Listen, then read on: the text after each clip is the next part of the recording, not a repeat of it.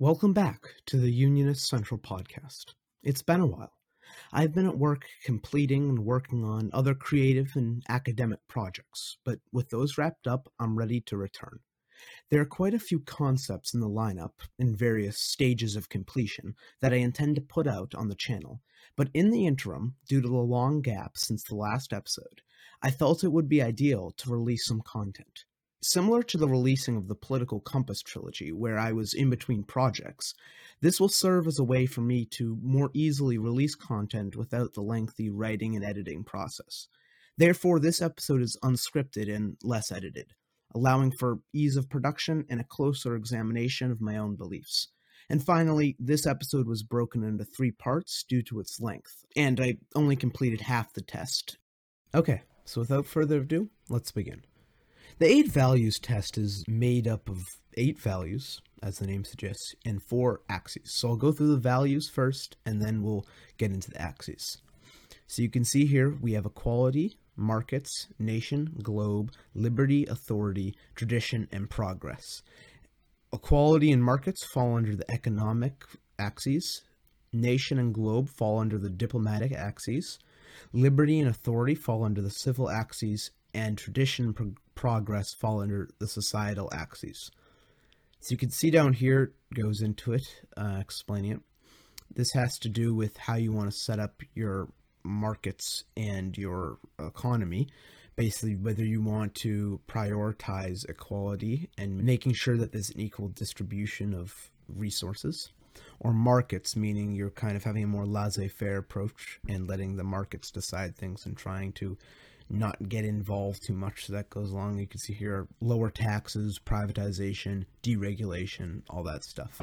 Whereas over here you see social programs, socialism include progressive tax codes, stuff like that. So under the diplomatic axes, we have nation and globe. Nation is more what you see in nationalism. So essentially nationalism, globalism. It's very territorial. It's about the nation expanding its own strength. Here it categorizes it as territorial expansion. I think that's a more traditional view of it, where in the modern sense, nationalism almost goes under a more isolationist worldview, where it's not necessarily about expansion, it's more about sectioning oneself off. But that's how this quiz is going to approach it, where you have globalism, which is much more about a more global economy, more global diplomacy, more global everything, higher integration, and it's saying more of a world government. Again, that does contrast a more, I guess, modern view of it, where globalism has to do with the mixing of economies in a larger scale economy, where this is again taking a more traditional view of nationalism versus globalism. Or in the modern sense, I guess would say isolationism versus globalism. Nationalism isn't, you have civic nationalism, but the nationalism of old, at least in, I guess, quote-unquote Western sense, that's not really something that's prevalent. So here we have the civil axes with liberty versus authority. Liberty is liberty, so it has to do with personal, individual decision-making without much interference and the protection of civil liberties. Note that this refers to civil liberties, not economic liberties. So being pro-civil liberties doesn't necessarily mean you're going to fall under the markets, and that's how you'd see certain maybe socially left-wing, economically right-wing values appear. That's why I like this. It's, I think, a bit better than the Political Compass, and there's even better versions of this, but they take much longer. It doesn't box it in with governmental and economic. It's giving each one its own space. And like I said, there's better versions of this, but they are very, very expensive and therefore has many more questions. So see here, authority is much more about, pro-government surveillance, pro-government involvement, censorship, so essentially a government being somewhat of a big brother. That was used by Orwell, but in the very literal sense of being a big brother there to protect the little brother. I'm saying that with cynicism because that's usually how it's seen. Essentially what I mean by that is that it tends to be presented as a big brother, but there can be some malevolence there where the big brother can be overly controlling and censorious, stuff like that. But essentially having a very strong watchdog or big brother to protect individuals rather than valuing individual self-determinism and stuff like that.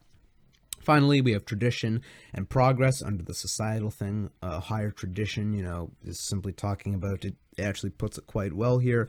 Though not always religious, they usually are, and this is what I'm talking about, and support the status quo or the status quo ante, essentially meaning the state of affairs or the previous state of affairs. So more about how things are, how things were. Progress is, of course, more about how things are going to be. It's more idealistic in these are our goals, what we want things to look like, and it's less about, we've done these things, so we should continue to do these things. This is a very interesting exchange. It's something I'm planning to delve into a bit going forward, but basically how ideology can stay stagnant, but society can move forward. So you have what is originally progressive views. If the individual's views don't progress with the movement, progressive views can become conservative, which can lead to certain confusion amongst people. Okay.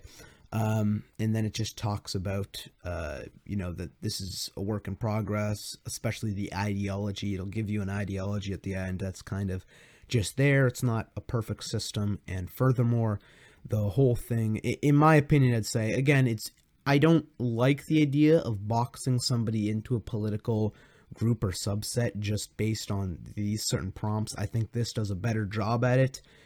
From memory, I think it does a better job at it than the political compass.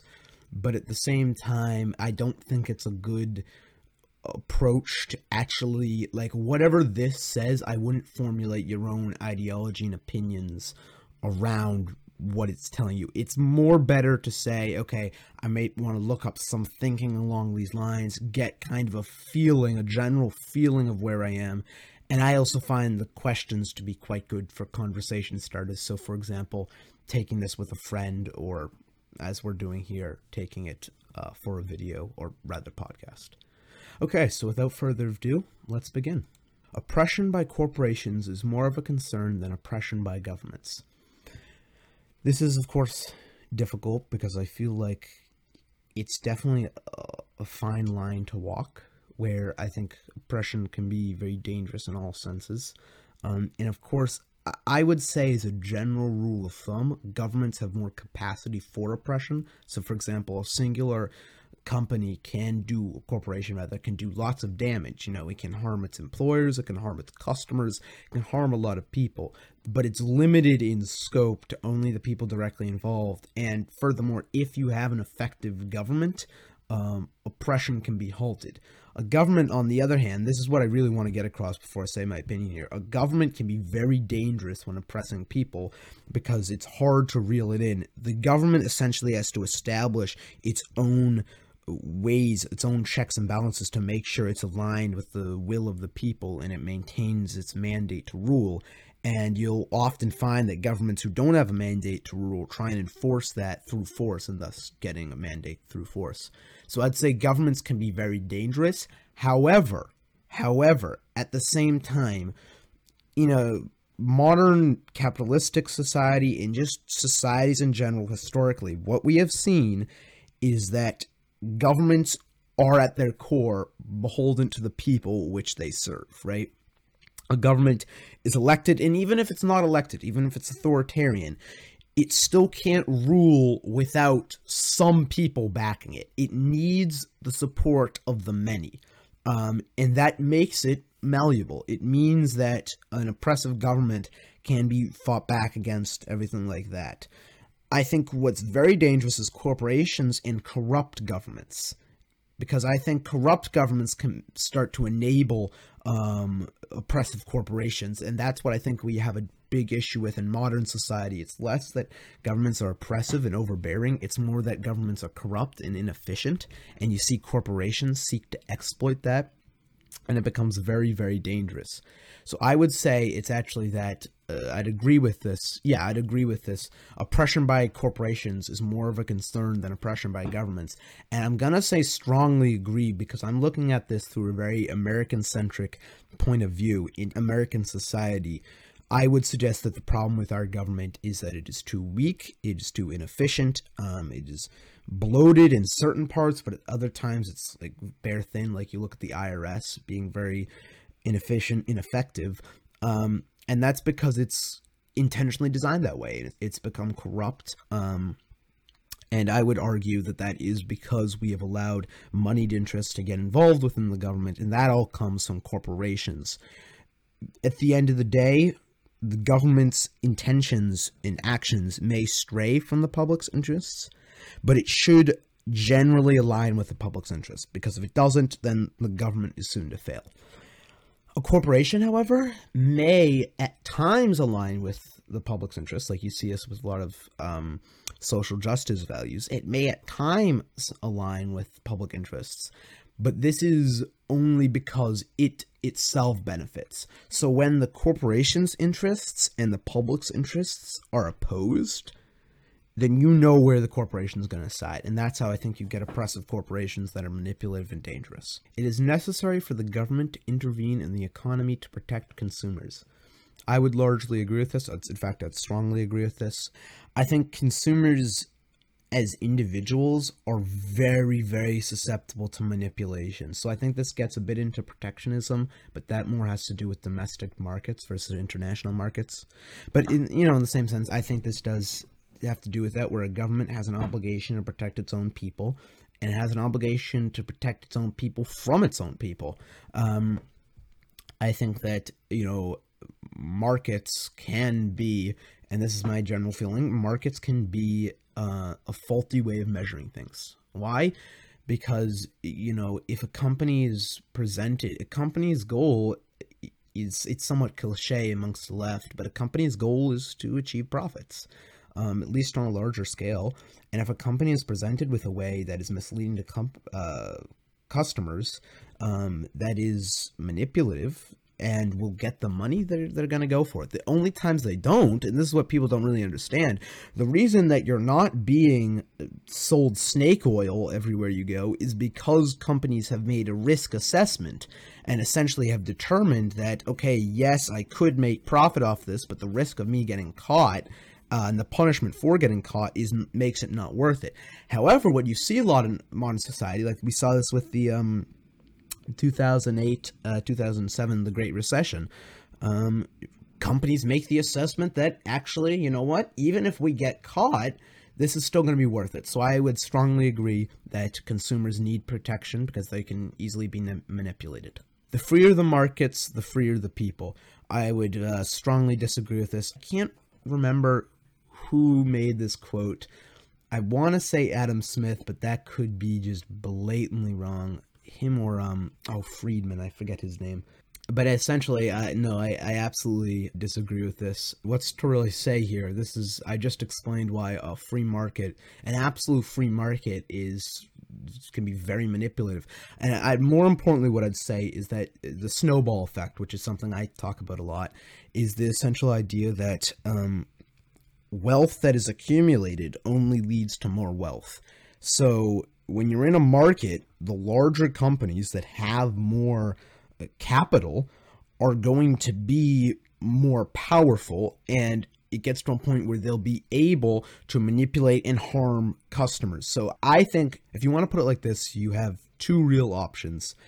Either you keep companies really fractured and fragmented to try and have them pit against each other and stuff like that, or you have a government monopoly.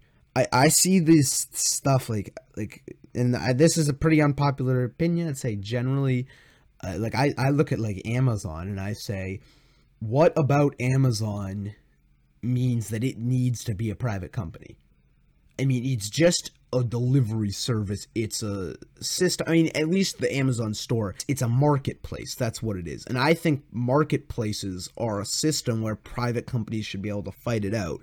That's my basic model. I don't believe in full government ownership because I think it's very convoluted and it prevents individuals from creating new things. But I think there's just certain things, like certain industries that have to do with management and not the creation of a product, and that's just should be government run, in my opinion. Because you look at it, Amazon already owns an essential monopoly, and I see no reason why that would need to be privately held, but that's a whole nother debate, so I'd say strongly disagree. It is better to maintain a balanced budget than to ensure welfare for all citizens.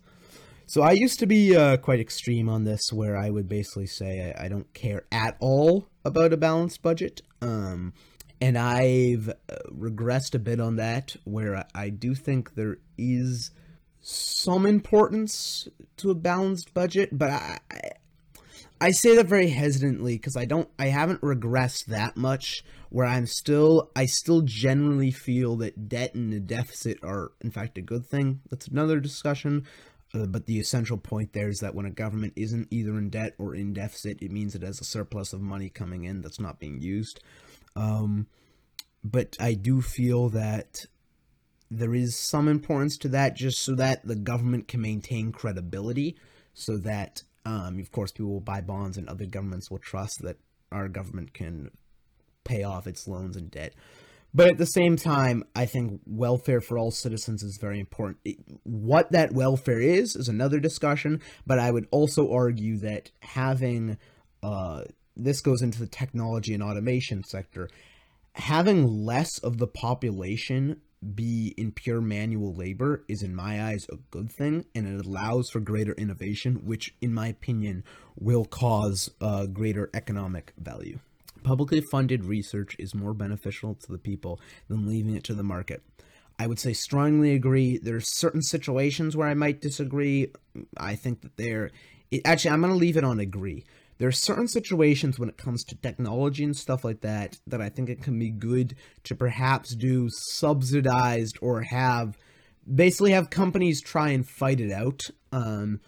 I think that's dangerous because when you have corruption in that, it can get very bad. But I do think there's times when it's good like that. However, I think you just need to look at certain, health research. So I'll just take cancer as an example. I think cancer research would be far, far better, and this is just all disease research, far, far better, far, far more efficient in every means if it was done collectively with one organization to say this is how we're going to do things in the sharing of research, rather than individual organizations who are all racing to get the cure first. So I'll leave it as agree, but just because I do think there are certain times when the government can... what I'd essentially say is that I think scientists themselves are the ones create... Actually, you know what? I'm going to go strongly agree. Just because I think that privately funded research, leaving it up to the markets, can actually lead to inefficiencies, as the goal is to just get it out as fast as possible. Whereas when you have individuals doing it, like, for example, the way I like to think about it is private companies aren't the ones doing this research. This is scientists and researchers who are doing the research. If you want to say that you motivate them through offering bonuses and different stuff like that, fine. But having companies do it, I just think it's more about the process itself, which I think that you can have a very efficient process for publicly funded research.